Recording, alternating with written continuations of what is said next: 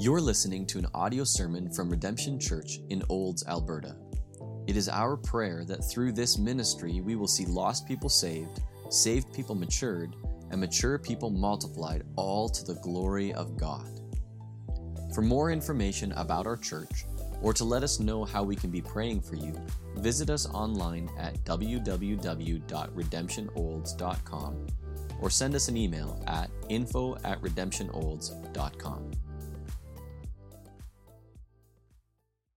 Well, open up your Bibles to Colossians chapter 4, and that's where we'll be spending our time this morning.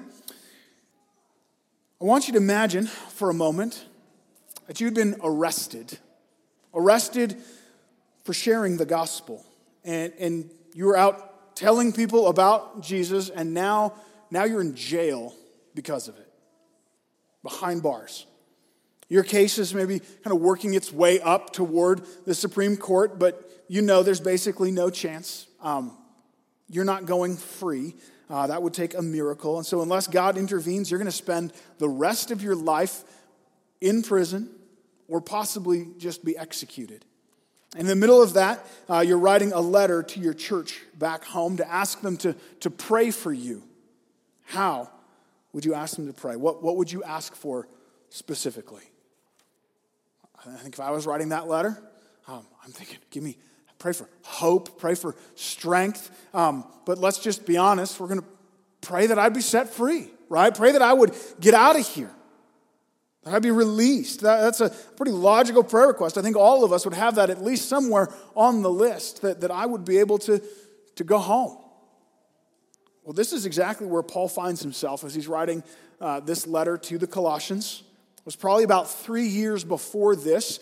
He had gotten back from his third missionary journey out planting churches. He was visiting friends in Jerusalem when some of the Jews who didn't like him because he was preaching about Jesus, they confronted him.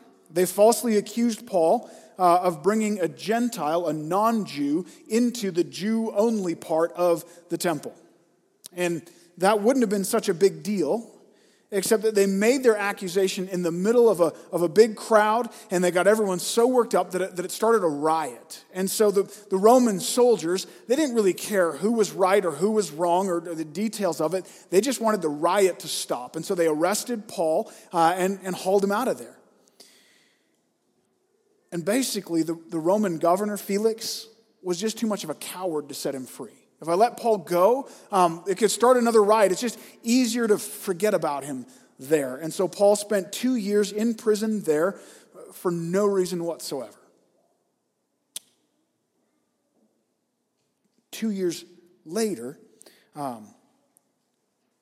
he used his right as a Roman citizen to demand a trial before Caesar. Basically, their Supreme Court, Caesar himself, is going to see your case. There's no case to make. There's no question even to ask, but this is his only hope of getting out. So they load him onto a boat, and he's shipwrecked and almost died, but eventually he makes it to Rome, and there he waits. He waits longer. You can imagine this case is not exactly high on Caesar's priority list either.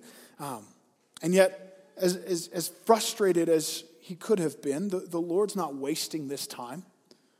God inspired him in this time to write some letters to different churches that he had planted on his journeys. And those letters, at least some of them, we now know as books in our Bible. Philippians, Ephesians, Philemon, and Colossians. So this is where Paul's at as he writes this letter to the church in Colossae. We saw last week he encouraged them to continue steadfastly in prayer, being watchful and thankful in it. And then verse 3, he says, pray also for us. Speaking of himself and some of his friends had come to join him and support him there during his imprisonment. And of course we expect he would say, pray that I would be released. Pray that I'd get out of here. Pray that God would set me free so I can go plant more churches, so I can serve him, so we can continue this work that we've been doing, that God would set me free. That's not what Paul asked for. Paul, who is in prison for sharing the gospel, asks the church in Colossae that they would pray for him, that he'd be able to share the gospel more. In Paul's eyes, That's how central this gospel ministry is. This new life is so defined by sharing the gospel, by evangelism, that he has everything else taken away. And his highest concern, his forefront in his mind, is not freedom to go home, freedom to see his friends and family, even freedom to go do ministry in different ways, but that he would be able to share the gospel, to do the very thing that landed him there in the first place. Now, this is Paul's sincere prayer request, asking the church there to pray for him, but at the same time, he's still teaching them and teaching us, verses 3 and 4 through his example, and then directly through his commands in verses 5 and 6. And so that's where we're going this morning. The new life is a life of evangelism, telling other people this great and glorious hope that we have in Christ. Look with me, Colossians chapter 4. I'm going to read verses 3 to 6 together. At the same time, pray also for us, that God may open to us a door for the word to declare the mystery of Christ, on account of which I am in prison, that I may make it clear, which is how I ought to speak. Walk in wisdom toward outsiders, making the best use of the time.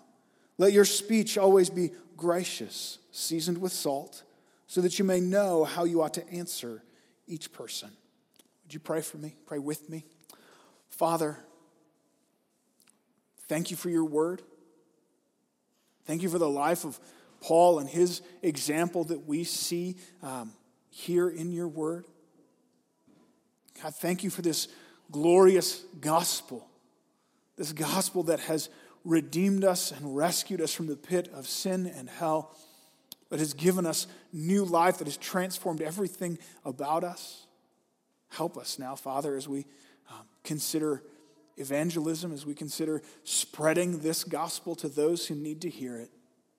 God, that you would so work in our hearts, that you would fill us with the joy and the hope in Christ, that would overflow into faithfulness to this call, to be witnesses. Lord, I pray that you would be at work as I speak, that my words would be true to your word. God, if there's anything that I have prepared that is not of you, that's not faithful to your word, those words would fall to the ground. And Lord, that your word would be faithfully proclaimed this morning, that your spirit would be at work in our hearts to encourage, to challenge, to transform us more and more to the image of Christ, to faithfulness to what you've called us to be. We pray in Jesus' name.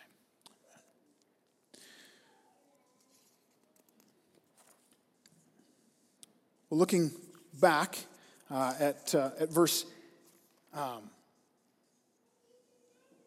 it's been a long time since I've gotten that lost in the middle of a sermon.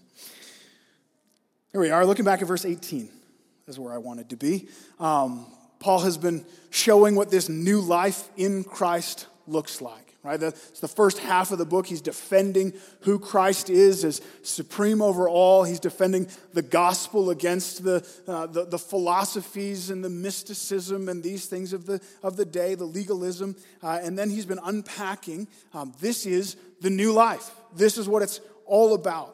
And he moves into what does it mean to live as a Christian in our marriages, as husbands and wives, in our home as parents and children, and then at work as employers and employees. And then verses 3 to 6, he brings this section to a close. This is kind of the last main section of this letter before we get to the conclusion. And he turns now kind of from what does the gospel do in my life to now what does the gospel do out there? How does it change how I relate to the rest of the world? And the answer is this new life takes this wonderful news, this gospel message, this news of the hope we have in Christ, the news of the rescue of our souls from sin and death that has so radically transformed us, and it takes it out. It shares it with lost sinners. This new life was meant to be shared. It's meant to be shared. 3 things Paul has here about the new life and evangelism. First, that by his example, Paul encourages them and us to pray for the gospel work. Pray for the gospel work. So looking back at verse 3, at the same time, pray also for us, that God may open to us a door for the word to declare the mystery of Christ, on account of which I am in prison. So before we go anywhere else with the gospel, before we try to do anything else, the first stop is prayer. Pray. Pray for an open door for the word. Different translations do different things with that phrase there. It's a little bit tricky. I think the ESV gets it right. I think they get the logic of the Greek text there, and I think it matters. It's not an open door for Paul. It's not an open door for Paul's message or for Paul to speak. It is an open door to Paul for the word. You see it? It's the word that this door is open for. Yeah, Paul's involved there, but Paul's focus is on the work of the word. And it has been through this whole book. When we share the gospel, it's the word that does the work. The way that Paul speaks about the word throughout Colossians comes out very clearly in Colossians 1, 5, and 6. This is the way the word came to Colossae. Listen to this. Because of the hope laid up for you in heaven, of this you have heard before in the word of truth, the gospel, which has come to you. And indeed, in the whole world, it is bearing fruit and increasing, as it also does among you, since the day you heard it and understood the grace of God in truth.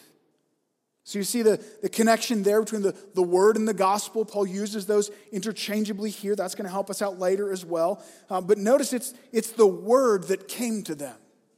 It's the word that was increasing among them and bearing fruit among them and around the world. And so I think it was Augustine who said it first, and then Spurgeon quoted him. The truth is like a lion. It's like a lion. You don't have to defend a lion, you just need to turn it loose. The lion will defend itself. So often I think we bear a burden in evangelism, or we fail to do evangelism because of this burden, and it's not a burden that we should bear. It is not our job to convince people to trust in Christ. It's not our job to persuade them, to make them believe. It's not our job to have all of the apologetics and the answers. We ought to think of the word like a lion, the gospel like a lion, or if you prefer, a sword. Hebrews 4:12. The word of God is living and active, sharper than any two-edged sword, piercing the division between soul and spirit, joints and marrow, discerning the thoughts and intentions of the heart. The word is powerful, all on its own. It's mighty. Isaiah 55:11. So shall my word be that goes out from my mouth. It shall not return empty. It will accomplish that which I purpose and shall succeed in the thing for which I sent it. It's a lion. It's a mighty sword. It is the word of the Lord that will accomplish what the Lord purposes. Do you think about evangelism that way? That you have in your hands this spiritual atom bomb that you just need to release. You just need to let it go. And let's get specific. What does he mean, the word here? What is Paul talking about? We saw earlier, Colossians 1:5, that Paul uses the word and the gospel interchangeably. He says here, the word, which is the mystery of Christ. So then we have to ask, what does that mean? What is the mystery of Christ? Well, back to chapter 1, verse 25, he said it was his mission from God to make the word of God fully known. That's Paul's job. And then verses 26 and 27, he says, the word of God is the mystery hidden for ages and generations, but now revealed to his saints.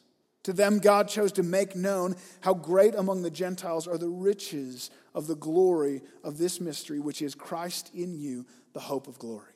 So the mystery, it maybe isn't what we initially would think it is.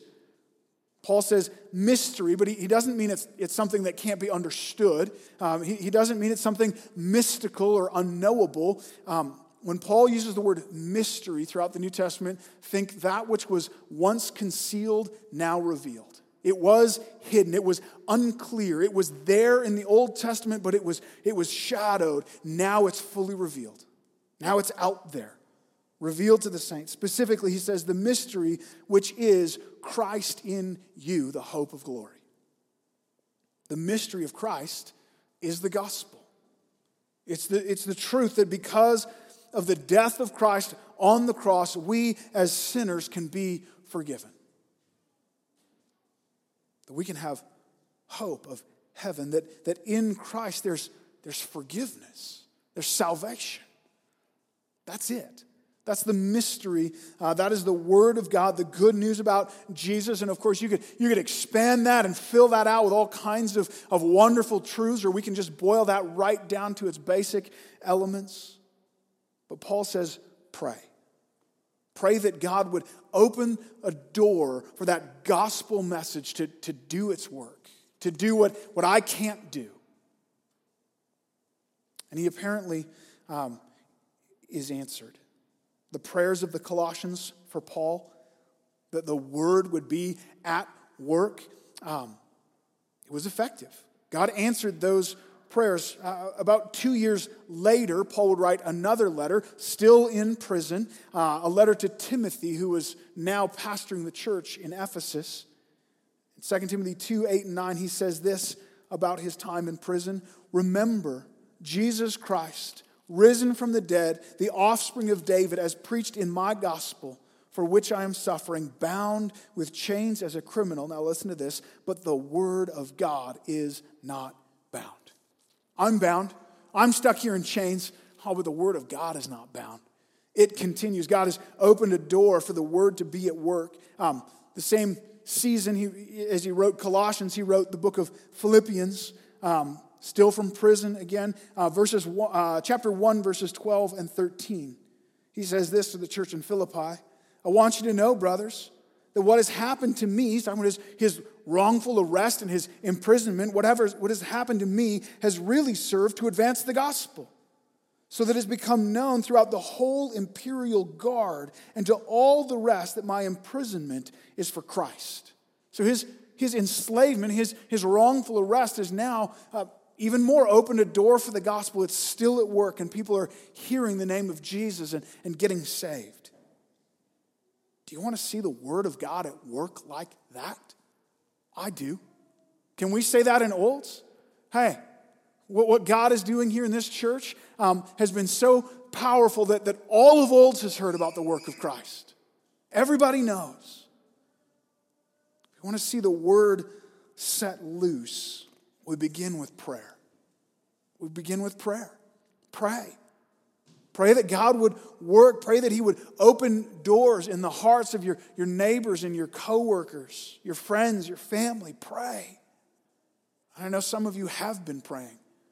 I know that there are some here who have been praying for years for children or parents. Don't be discouraged. Don't give up. Don't relent in that. Continue steadfastly in prayer, being watchful in it, that the Lord would open doors, that he would be at work, that he would do the thing that only he can do in transforming and removing the heart of stone and putting in a heart of flesh. All of our evangelism should start in prayer, should begin on our knees. Pray for the gospel work. Secondly, then, Paul says, proclaim the gospel truth. Pray for the gospel work, and then proclaim the gospel truth. Step out into it. Be part of this process of which we've been praying for. And so he says in verse 4, so that beginning from the start of verse 3, pray for us also. And then verse 4, that I may make it clear, which is how I ought to speak. So this is his second prayer request. Pray that God would open the door for the word, and then pray for me, that I would do my part, that I would make it clear. Our job is to make the gospel clear. The word clear there has the idea of shining a light on something. Imagine you're trying to look at a picture in a dark room. You might see some of it, right? But but in the dimness, you can't quite make it out. You can't see the details in the background. Maybe you can't even quite tell who the picture is of. It's not exactly clear. What do? You reach in your pocket, you pull out your cell phone, and you turn on the flashlight. We shine a light on it, and all of a sudden, it's obvious. Everything is clear now. I can see it. I make sense of it. That's our goal in evangelism. There's nothing wrong with being persuasive or engaging or entertaining as we speak or winsome and friendly. All of that is helpful and good, but our number one goal, the main thing, is that we would make the gospel clear. We would shine a light on Christ. That's how we turn it loose. We make it clear. Paul says, this is how I ought to speak. This is how it is necessary for me to speak. This is the right kind of speech in proclaiming the gospel. Can you make the gospel clear? Given the opportunity, are you able to articulate the mysteries of Christ? It's the old elevator pitch. You get into the elevator and you've got 6 floors from here till there to share the gospel. Can you do it? Can you put out clearly and cohesively the necessary elements of the gospel? And it doesn't need to be complicated. Again, there are rabbit holes we could go down. There are depths and wonders to this mystery. But the gospel itself, at its core, is simple. And frankly, a well-taught child should be able to do this. But it does take a little thought. It takes a little work and preparation. I've said this plenty of times before. I think it's helpful to say it again. One simple outline to use as just a guide for your thoughts is the gospel in 4 words. This is what I go through with my kids frequently as I can. The gospel in 4 words: God, man, Christ, response. Number 1 is God. We start with God. We can't assume God in our day and age. I think in any day and age, we need to begin talking about who is God. There is a God, and He is a creator of all things, and He is holy and righteous and good. Number 2 then is man. God created us. He created us to be in relationship with Him, to find our joy and our wholeness and our life with Him, and we sinned. We rebelled against Him. Adam and Eve did and plunged the whole human race into that rebellion, and let's just be honest, you did as well. And for that, this is important, we deserve death and hell. That's it. That is the righteous judgment of God upon us. There's no getting around it. The wages of sin is death. So God, man, Christ. That's why Jesus came. That's it. God Himself in human form lived the perfect life. And this is important. In His death, He took our sin on Himself. He died in the place of sinners. He paid the debt that we could not pay. God, man, Christ, finally, response. The gospel does come with a call to action. And let's be clear here. The call of the gospel is not believe in God.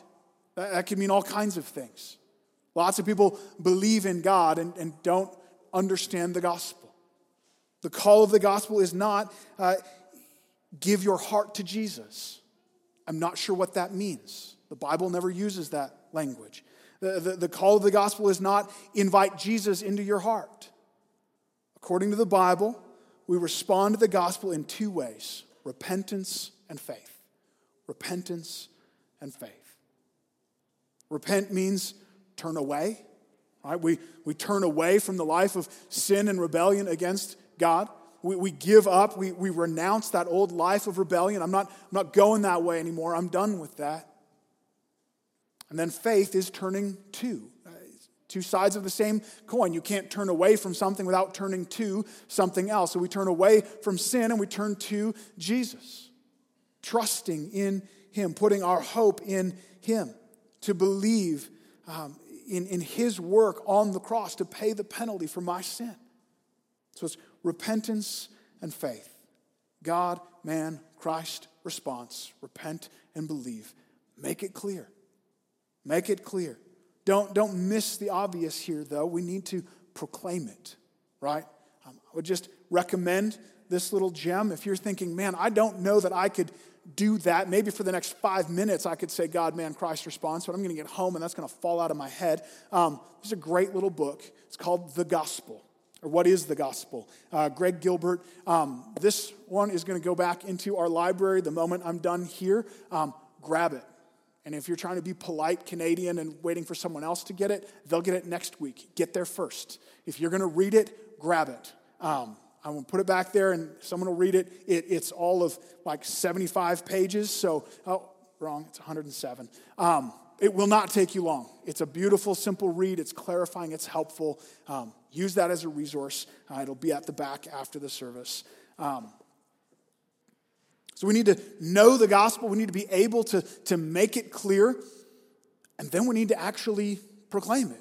We need to actually make use of that knowledge. The gospel is a message, right? And as a message, it needs to be spoken. It needs to be spoken. I suppose it could be written, but the same principle.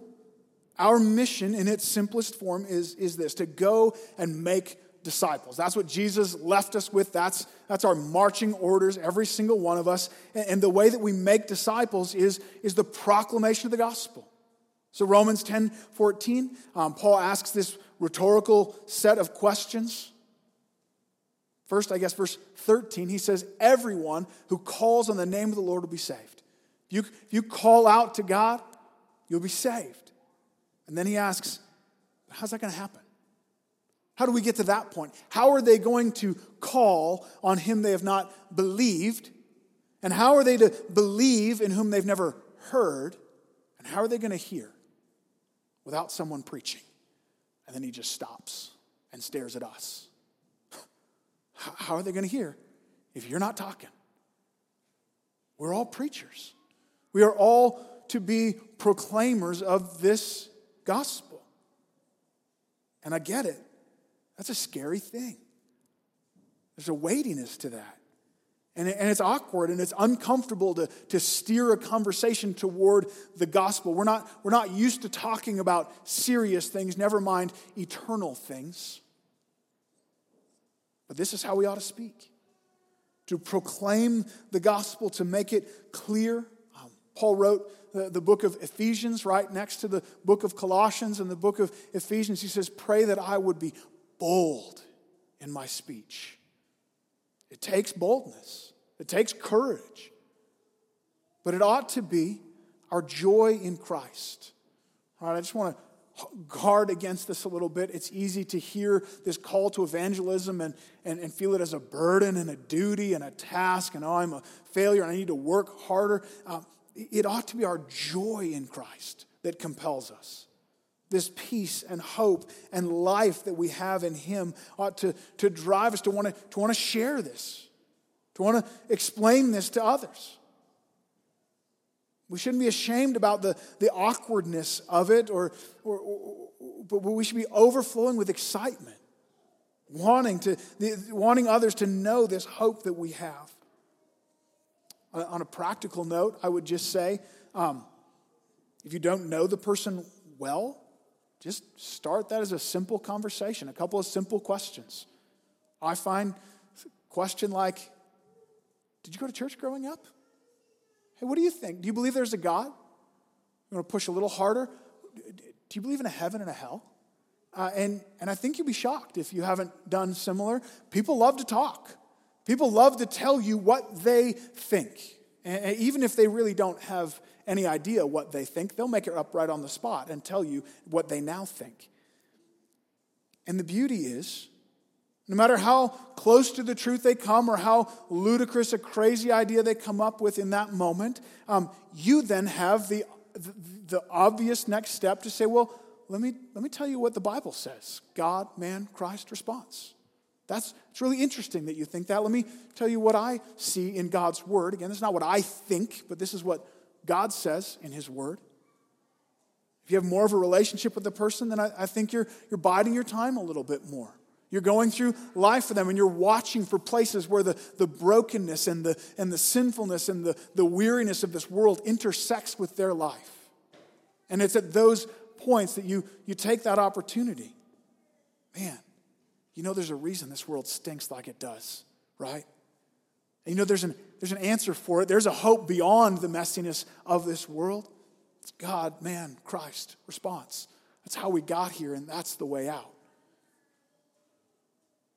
So pray for the gospel work, and then proclaim that truth. Jump on those opportunities to speak it, to make it clear.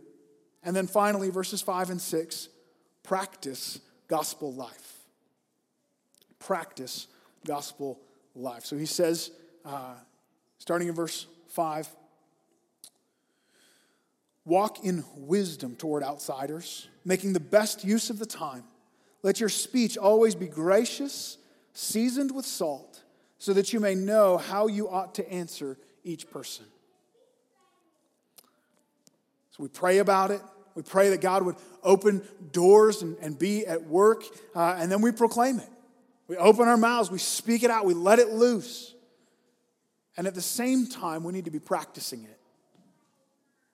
And by practice, I mean living out a life consistent with the words we speak. This world now, in this current situation, has these hypocrisy radars turned on high. We can't ignore that. And they're right to. Now, we're all sinners. Doesn't mean you need to be perfect. We're not going out and saying, look at how great I am. We're going out and saying, look how desperate and broken and sinful I was, and I've found a great and glorious Savior. Come and see. Come and see. We want to get our priorities in place here. Job number 1 is the gospel, making it clear, speaking it out. That is our primary job. Okay, it's not as if someone can say, well, he's got the talking part, I'll do the living part. Nope. No, we're all called to the talking part. And absolutely, that's going to look different for different people with different personalities and different situations, but that is, we are all to be evangelists.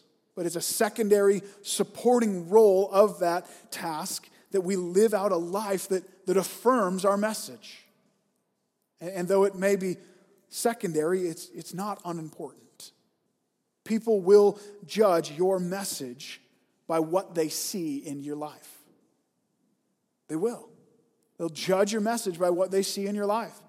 People are going to look at you and the way you act and the way you talk, and they will make assumptions about the Christ that you claim based on that information. Is your life laying down a good foundation for the gospel? First, Paul says that we're to walk in wisdom toward outsiders. The word walk there, Paul often uses as just a general term for our kind of day-to-day, day-in, day-out life. Our lives are to be guided by wisdom.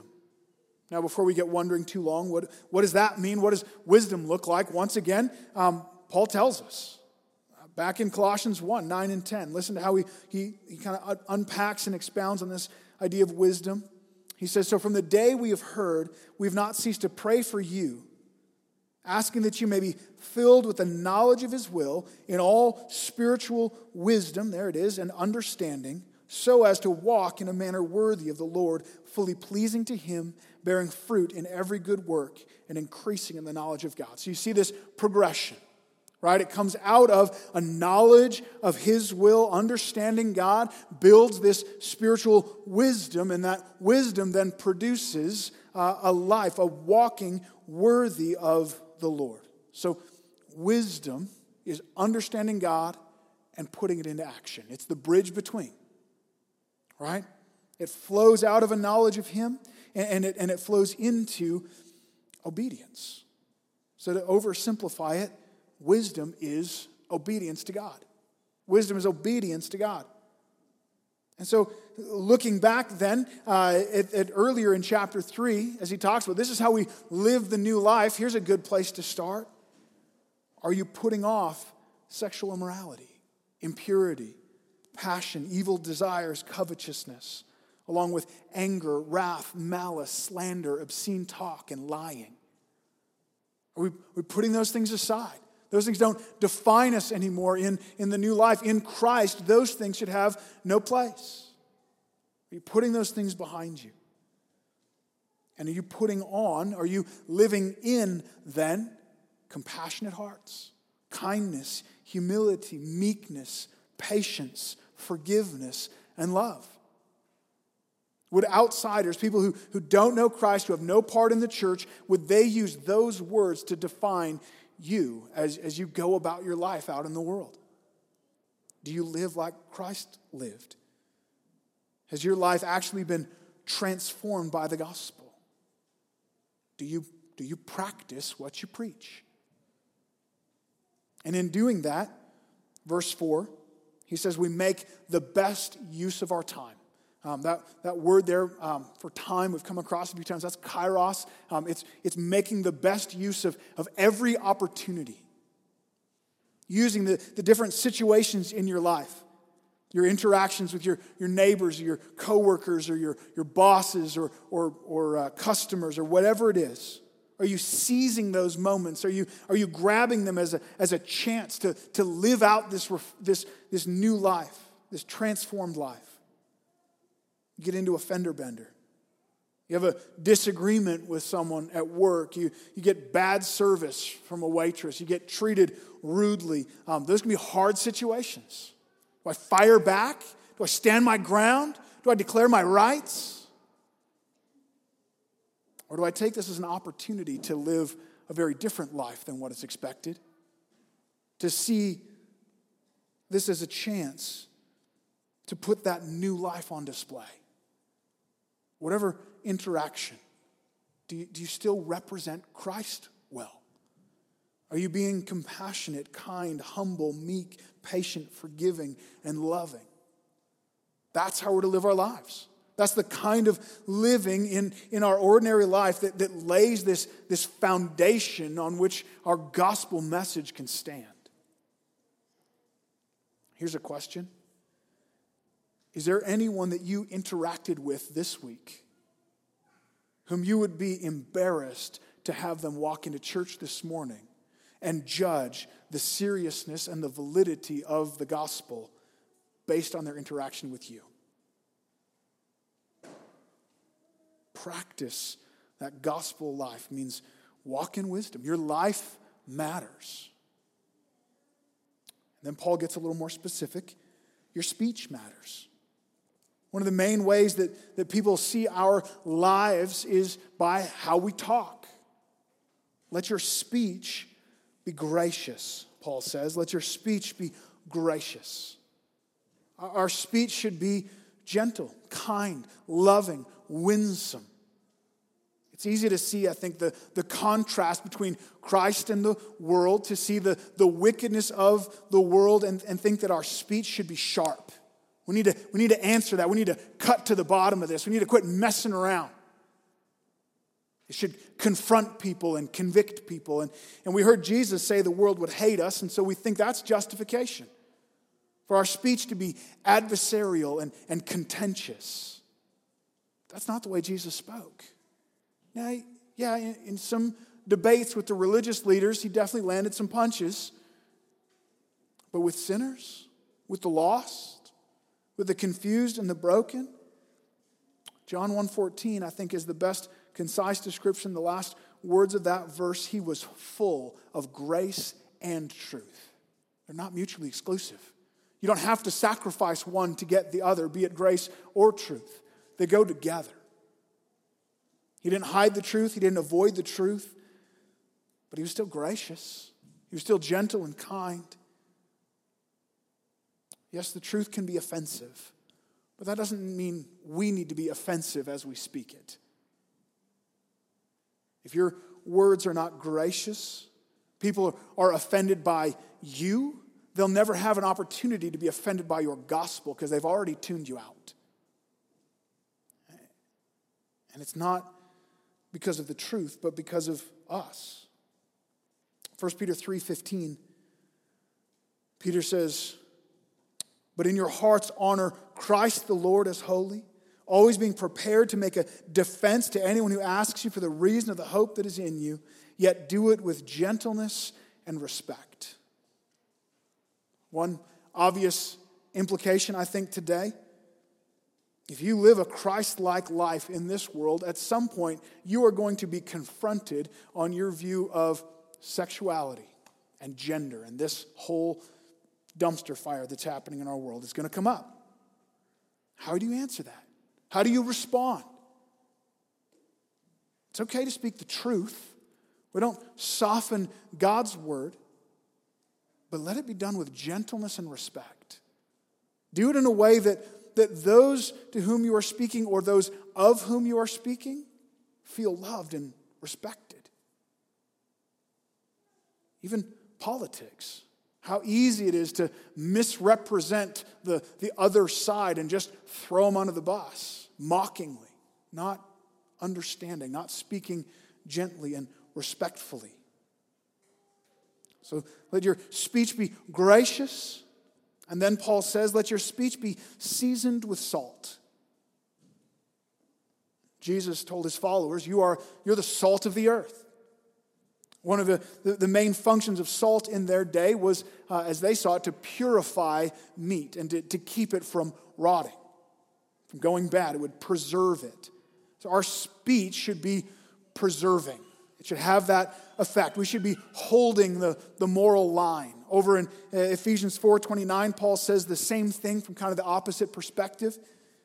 He says, let no corrupting talk come out of your mouths, but only such as good for building up as fits the occasion, that it may give grace to those who hear. So don't let your words be corrupting. That's the opposite of what salt does. Don't let them be seasoned with what is inappropriate and ungodly and pushing that line. Rather, let your words be seasoned with salt. You're the one in the conversation who's pulling it back, who's holding it toward what honors the Lord, keeping it from veering off into the gutter, as it were. I think it's also interesting looking at this metaphor and how it shows up in the Old Testament. Leviticus 2:13 says that when you go into the temple with a grain offering as a sacrifice, as worship to the Lord, that the grain offering was to be seasoned with salt. Exodus 30:35 says the incense that they were to burn in the temple, again, as this offering of worship to the Lord, was to be seasoned with salt, pure and holy. I think Paul may also be kind of picking up on that and suggesting, reminding us, our words ought to be an offering to God. The way we speak day to day is to be done as an act of worship to Him, seasoned with salt, pure and holy. How's your speech toward unbelievers? Is it gracious? Is it compassionate? Is it pure and holy, free from corruption, as an act of worship to the Lord? Why? Well, Paul says so that you may know how to answer each person. Let's just flip this. If you don't live that way, if your day-to-day life is not lived in wisdom, making the most of every opportunity, and your speech is not gracious, seasoned with salt, well, you don't need to worry about how to answer anyone, because they're not asking. They're not interested. Either they don't know that there's anything different in you to ask about because they don't see evidence of it in your life, or they don't care what you have to say because you lack grace. They're not interested in your opinion. We're to be ambassadors of Christ, ambassadors of the gospel, representing Him not only in what we say, but in how we live. So pray for the gospel to do its work. Proclaim the gospel truth, making it clear, setting it loose, and then practice the gospel life. Live it out, speaking in such a way that makes inroads into people's lives, and it gives credibility to this amazing message with which we have been entrusted. That's our job, church. That's our mission here and now, every one of us. In the words of Jesus, Matthew 9:37, the harvest is plentiful, but the laborers are few. Therefore, pray earnestly to the Lord of the harvest to send out laborers into His harvest. We often see it the other way. I know that's my assumption. There's probably hardly anyone out there who would come to believe. Right? Is there any value in me even going out? They're so hardened, they're so blind, their ears are closed. Jesus says, nuh-uh. It is ready for harvest. It's just waiting for the harvesters to get out there. So pray. Pray to the Lord of the harvest. Let's pray. Let's pray. Let's pray first for that gospel work. Pray. I want to have you just take a minute where you're sitting by yourself. Who are those people that come to mind? Who is someone that you have the opportunity to share the gospel with him in your heart? You desire to see the Lord at work, to see a door open for the gospel in their heart. Take a minute where you're seated. Just pray right now for that person, those people. Let's pray.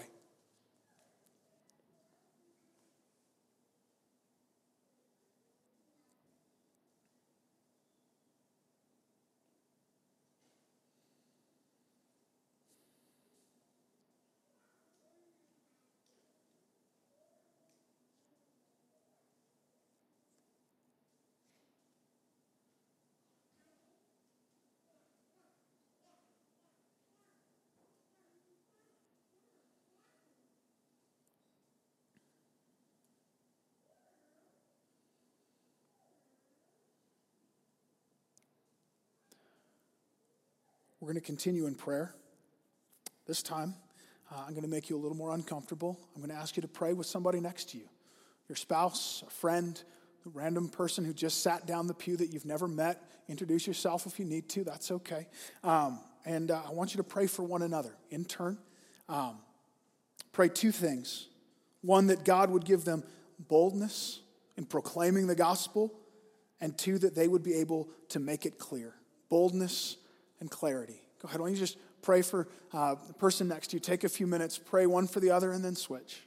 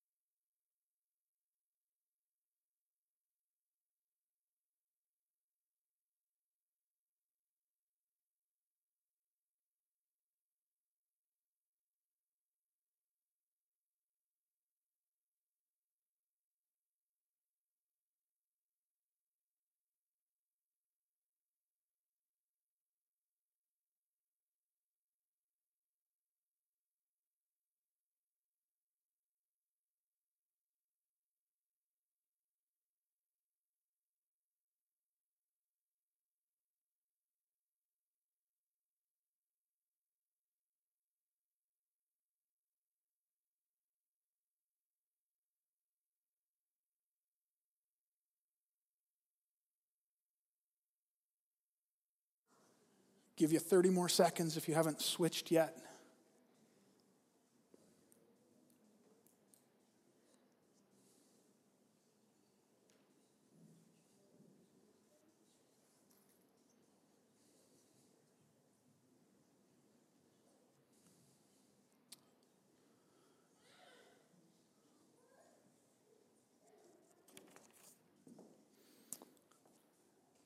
We're going to continue one last season of prayer. If you thought it was a bit strange to pray with your neighbor, we're going to get even less North American. For those of you who've been different places in the world, this is normal. Most places, it's just not normal for us. And sometimes being uncomfortable is a good thing. I think it's a beautiful thing. I want to ask you to stand, and we're going to pray together, out loud, all at once. Because God can hear all of our prayers individually. Don't worry about whether the guy next to you can hear you. He's too busy praying and wondering if you can hear him. And so we all just get over it and pray out. in hearing the prayers of the saints, rising to our God, praying together. Here's what I want you to pray. Pray that God would raise up faithful evangelists amongst us, that it would be us. He would mobilize and use us as workers in his harvest. Just take a few minutes, all together, out loud. Let's pray together.